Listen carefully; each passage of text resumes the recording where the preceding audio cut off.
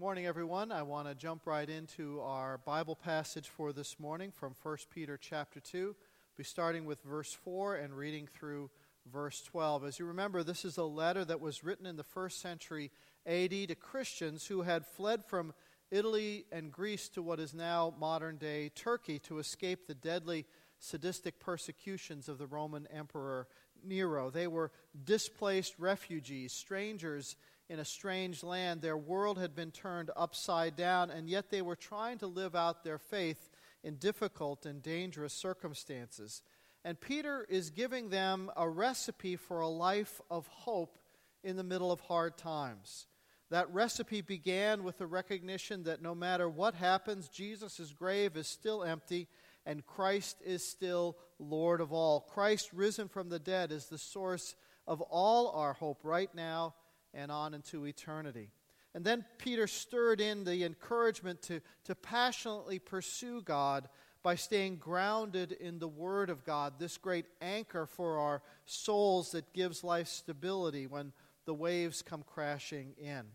And today Peter adds another ingredient to this recipe of a life of hope, the importance of belonging to Christ's new community, the church, which he describes as a building, a living temple of which you are each individual stones, and Christ himself is the cornerstone. Let me start with verse 4. As you come to him, the living stone, rejected by humans but chosen by God and precious to him, you also, like living stones, are being built into a spiritual house, to be a holy priesthood through offering spiritual sacrifices acceptable to God through Jesus Christ. For in the Scripture it says, "See, I lay a stone in Zion, a chosen and precious cornerstone, and the one who puts trust in him will never be put to shame." Now to you who believe, this stone is precious, but to those who do not believe, the stone the builders rejected has become the cornerstone, and a stone that causes people to stumble, and a rock that makes them fall. They stumble because they disobey the message, which is also what they were destined for. But you are a chosen people, a royal priesthood, a holy nation, God's special possession, that you may declare the praises of him who called you out of darkness into his wonderful light. Once you were not a people, but now you are the people of God. Once you had not received mercy, but now you have received mercy. Dear friends, I urge you as foreigners and exiles to abstain from sinful desires, which wage war against your soul. Live such good lives among the pagans, that though they accuse you of doing wrong, they may see your good deeds and glorify God on the day he visits us. Amen. May God add his blessing to this reading of his word. Well, last summer when I was planning out this current message series on hope in a hard world, I really didn't anticipate that the topic would be so completely relevant. I mean, wow, the last 2 weeks have been unbelievable. 2 years in a row now, we have been absolutely humbled by the power of nature. And then you throw in all the drama surrounding the presidential election. And boy, do we need the hope of Christ, a sense of God's presence and God's power over our lives and over our future. Because without some sense of hope, it would be easy for people to just kind of give up and throw in the towel. And you know you can't do that. I was actually in Bolivia with our mission team when Hurricane Sandy hit New Jersey last week. And I can tell you, I never felt so helpless. All we could do was text and try to follow the storm online, but with the power out, communication was pretty hit or miss. And so we were worried. And really one of the most touching moments of that whole mission trip came in one of the daily chapel services at the Amistad Orphanage, when the children asked if they could pray for us, if they could pray for our families and friends and our church in New Jersey. I mean, these children who have so little, yet they also have the hope of Christ, and they wanted to care for us through prayer. It's pretty special. Well, we got home from Bolivia Monday morning at about 4 in the morning, and the very first thing the person said who was picking us up was, "Welcome to the new New Jersey." And that's what it is, a new New Jersey. I came home to a flashlight by the front door so that I could navigate through a cold, dark house. I think we're all still trying to deal with the aftermath of the storm, especially those who are yet without power or those who have suffered a significant loss. And a couple of things were repeated to me in my conversations with people this past week. First, people did seem to recognize the difference between being inconvenienced and experiencing real suffering. Losing power and heat and the internet isn't really the end of the world, though after 13 days, things start to feel a little thin. It's hard, it's a nuisance, but we learn to cope with things. It's a disruption, but a temporary disruption of our normal lives. We're resilient people. We can manage. And we can be grateful it wasn't worse because we do know that there are people, friends and neighbors, who did sustain real loss and are experiencing real suffering. People in our region around us who are in deep trouble. And our hearts go out to them. I know our missions folks are looking at practical ways that we can respond as a church, much like we did in New Orleans after Hurricane Katrina, a focused response. But that leads to the second thing I heard many folks sharing with me, the wonderful way people came together to help each other after the storm. Chainsaws and soup, generators and warm blankets, a place to sleep, or just a simple cup of coffee. People who didn't even know each other were helping each other out. Over and over, folks are talking about how this kind of a storm really brings out the best in people. Because most of the time in our suburban lifestyle, we rarely even see our neighbors. We're somewhat isolated in our individual houses and our cars and our complicated schedules. A family can move in or out of your neighborhood, and you might not even know about it for weeks at a time. We're often disconnected from our geographic neighbors. Our friendships aren't necessarily based on who lives near us. They're based on other things. But the storm forces us out of our suburban isolation into at least a temporary kind of caring and community. And people liked it. I think people sensed that we're missing something in our overscheduled lives, something good, something that contributes to a happier, a healthier, a more hope-filled life, something we need more of, real community, real community. Back in 1995, a sociologist named Robert Putnam wrote a great book called Bowling Alone, where he kind of describes the decline in the sense of community in America. The people are increasingly becoming more isolated and detached, more distrustful, more kind of disengaged from the places where they live and the people who live there. He cites a lot of possible reasons for this: more women in the workplace, the transient nature of our jobs, people moving in and out all the time, the breakdown of the traditional family unit, and other demographic and technological shifts. And he contends that just from a human secular point of view, we need a healthy sense of community because it's essential to our personal well-being. The desire for community is really the desire to answer the question, where do I fit in? Where do I belong? Or better yet, to whom do I belong? Our self-identity is significantly defined by the groups that we belong to, and that's how I know who I am. That's how you know who you are, by what communities or groups you're a part of. That's how we know who we are. We were not born to live in isolation, and I think the Bible teaches that very thing. There is a powerful drive within each of us to be a part of something larger than ourselves, to be part of a community. And how we do that as followers of Jesus, well, that's something very unique.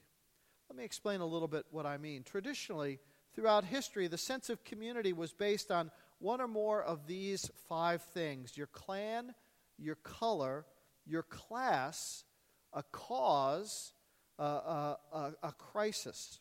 Those 5 things. Your clan, that's simple enough. That's the people you're related to. In most generations, that was the first group that you would affiliate with. In more ancient times, people lived in villages where they were all related to one another in some kind of an extended way. The clan, the tribe, the village, that was your group, and the clan often had to fight against other clans just for survival. And even though our family ties are still important, our mobile society has really kind of broken up the clan as the primary source of community. You're still in relationship, but your family could be scattered over 1,000 miles. You can connect with them over the internet, over the phone, but they're not the ones who are going to help you bail out your basement when the storm comes. They're just too far away. Well, color or ethnicity. That's also been a way people have defined their community. Color or ethnicity is actually the easiest way to differentiate yourself from someone else. It's easy to know who's in and who's out, and so in negative ways, that comes out as racism.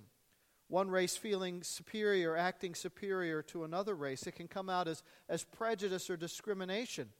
But on the positive side, we want to retain our sense of ethnic heritage.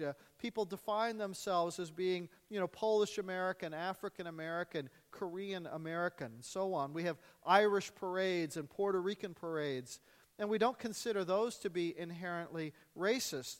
But there is a sense of exclusion if you're not of that color or ethnicity. It's a homogeneous group. Everybody is the same. And that can lead to conflicts with other ethnic groups. The terrible genocide between the Hutus and the Tutsis in Rwanda in 1994, where 800,000 people were killed in the course of 100 days, was all because of ethnic hatred. That's how community based on race can go wrong. Well, economic class is another. People use wealth to sort of define their community. It used to be sort of the landed gentry versus the working class. Now it's more about how much we earn and trying to be one up on the next guy. And this kind of comes out in many not so subtle ways. How many of you have ever had this kind of a conversation? You live in what town? Oh. And immediately you know that person has categorized you downward. You're beneath them. This is so strong in our neck of the woods. People define themselves by this unspoken economic caste system where what matters is the logo on your obscenely expensive purse or the medallion on your car. And it goes the other way too. Think of how class warfare was used in the recent presidential election. People were pummeled with ads designed to get them to hate millionaires because, they're all greedy, selfish snobs. Who you hate, that also can define your community. Well, people can find community through a cause, something that they're committed to. It could be anything from a sports team to a favorite charity or a street gang. Think of the tailgate parties before a Jets or a Giants game. People who have maybe nothing else in common, yet they come together, they're wearing the same colors, and they're cheering the same cheers. And heaven help you if you wear a Red Sox jersey to a Yankees game. Think of all the differing people who were wearing pink during October in support of breast cancer awareness, because that's an important issue to them. It creates a sense of community. Political parties and special interest groups all to come together in this way. Even nations can put aside differences to rally around a cause. Think of the USA and Russia during World War II. These two nations came together to defeat a greater enemy in Hitler's Germany. And then when that was done, they turned on each other. And that's the problem with building community around a cause. It's often a very temporary allegiance. As soon as the game is over, the marathon is finished, or the war is won, other things take precedent. Causes can bring people together, but when the cause fades, so does the community. And that brings us to crisis. Though in the moment, crisis can bring out the best in people, there's this burst of community. A crisis is actually the weakest way for community to happen in the long run, because crisis can't sustain community. The crisis will pass. People will go on with their lives. We have this way of returning to our normal routines. Maybe we say hello a little more often, or we know a few more names, but chances are we don't really develop any deeper relationships with people that we didn't know before the crisis happened. It can happen, but generally folks revert back to their default way of living. And that brings us to a different kind of community. A community not based on clan or color or class or a cause or even a crisis, but a community based solely on Jesus Christ and Christ alone. You see, when Jesus ascended into heaven, he only left behind two things: the Holy Spirit and a group of people. A group of people who were supposed to relate to each other in a way that the world had never seen before. A kind of community that was supposed to transcend all the other ways people had come together. They were to come together united solely around their life-transforming relationship with Jesus as Lord and Savior. They were to be his body, a living temple, as Peter describes it in this morning's Bible passage, a church. And that word church originally didn't have anything to do with a building with a steeple on top or a room filled with stained glass windows. Ecclesia, that's the Greek word. It literally means a group of people who were called out by God, called out of their old way of life to a new way of living, called out of their old allegiances to a higher allegiance to Jesus Christ, called out to create a new fellowship, a new society, a new community that was different from how the world tried to do it. Theologian John Stott puts it this way: the very purpose of Christ's self-giving on the cross was not just to save isolated individuals and so perpetuate their loneliness, but to create a new community whose members would belong to him and would love one another and eagerly serve the world. This community of Christ would be nothing less than a renewed and reunited humanity, of which he would be the head.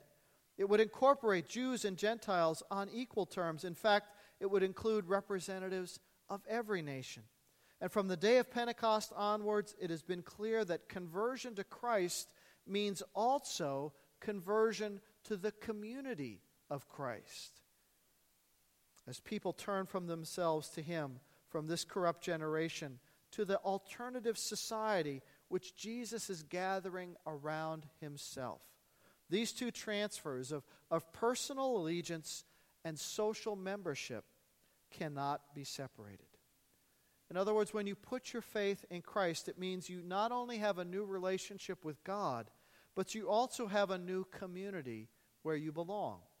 This community is God's people. The Apostle Paul describes this new community in Galatians chapter 3, verse 26. So in Jesus Christ, you are all children of God through faith, for you all have been baptized into Christ and have been clothed yourselves with Christ. And so there is neither Jew nor Gentile, slave nor free. There is neither male nor female, for you are all one in Christ Jesus. Neither Jew nor Gentile. It's not a community that's based on clan or color or ethnicity. If you're a Christian, then there's something more important than your race or your ethnic history. You share Jesus Christ as the cornerstone of your lives. Neither slave nor free. It's not a community based on economics or social status. And do you understand how radical that statement was in the first century, where slavery was considered absolutely normal and formed the basis for their entire economy? And here comes the Christian faith saying, slave and slave owners, guess what? You're on the same level before Christ. You're brothers and sisters in Christ. No difference before God. Now, putting that into practice was going to be hard, but it really would shake things up. Neither male nor female. That too was revolutionary. In a society where women were considered the property of their husbands or their fathers, in Christ, no, everyone is to be treated with the same respect and honor. This Christian community was to be something very different from what the world had ever seen. A community based on this new identity that comes from your belonging to Jesus. And it's open to everyone. Everyone who will surrender their old identity to Christ and begin a new life by his grace. In Colossians 3, Paul puts it this way: here there is no Gentile or Jew, circumcised or uncircumcised, barbarian, Scythian, slave nor free, but Christ is all and is in all. Jesus is the glue that holds this new community together. He is the cornerstone upon which this living temple is built. A new community based on his command that we should love one another. One of the great things that I've had the opportunity to experience as I've traveled to places like Africa and India and South America and all over the place is that when you meet a fellow Christian, there is this instant rapport, an instant bond, a level of friendship that transcends just your common humanity, that transcends all the differences of race or culture or language, because you sense the Holy Spirit in each other. Halfway around the world in places you can't even pronounce, and you find yourselves among your primary community, your brothers and sisters in Christ. And that's what Christ intended for his people. You know, somebody asked me, why should we be concerned about, some women in Bangladesh and their sewing center, for our Thanksgiving offering? There are needs closer to home. Well, that's true.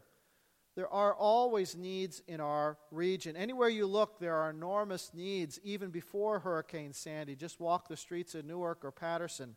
We could pour all of our mission dollars into those places and not even make a dent. But the truth is that those women in Bangladesh are our sisters in Christ, and God in his providence has brought us together with them because they need our help. And we recognize that because our Christian community isn't limited by geography, we can actually be united with them. If we don't help them to find a way to escape their poverty, who else is going to? And we have plenty of opportunity to help those around us, believe me. But this idea of community in Christ is absolutely so important. I'm going to have to continue on this topic next week, starting with verse 12, to talk about how authentic community really brings credibility to our witness. But the main thing I want you to take away today is that if you are a Christian, not only do you have a new relationship with God through Jesus Christ, but you also have a new relationship with others who are following him as well. You are a brick in God's spiritual house. You are a part of his chosen people. You are one of his royal priesthood, his holy nation. You have a home in Christ's new community. And I hope that as you experience community within the context of this church, that you would find that to be a source of hope and encouragement and power for living today and throughout this week. Amen. Let's pray together. Lord, I thank you that you've called us not just to a new vertical relationship with you, but to this wonderful horizontal relationship with other people, this fellowship, this group, this community that's centered on you. Thank you, Lord, that we don't have to go through life alone, that there are people who are going to love us who may not even look like us or talk like us or dress like us, but that we are all one through our commitment to Jesus Christ. Thank you, Lord, that we can be a force in the world for good, a force in the world for love because we are united around you. Help us to really live out this reality of being a new community in Jesus Christ. For it's in your name we pray.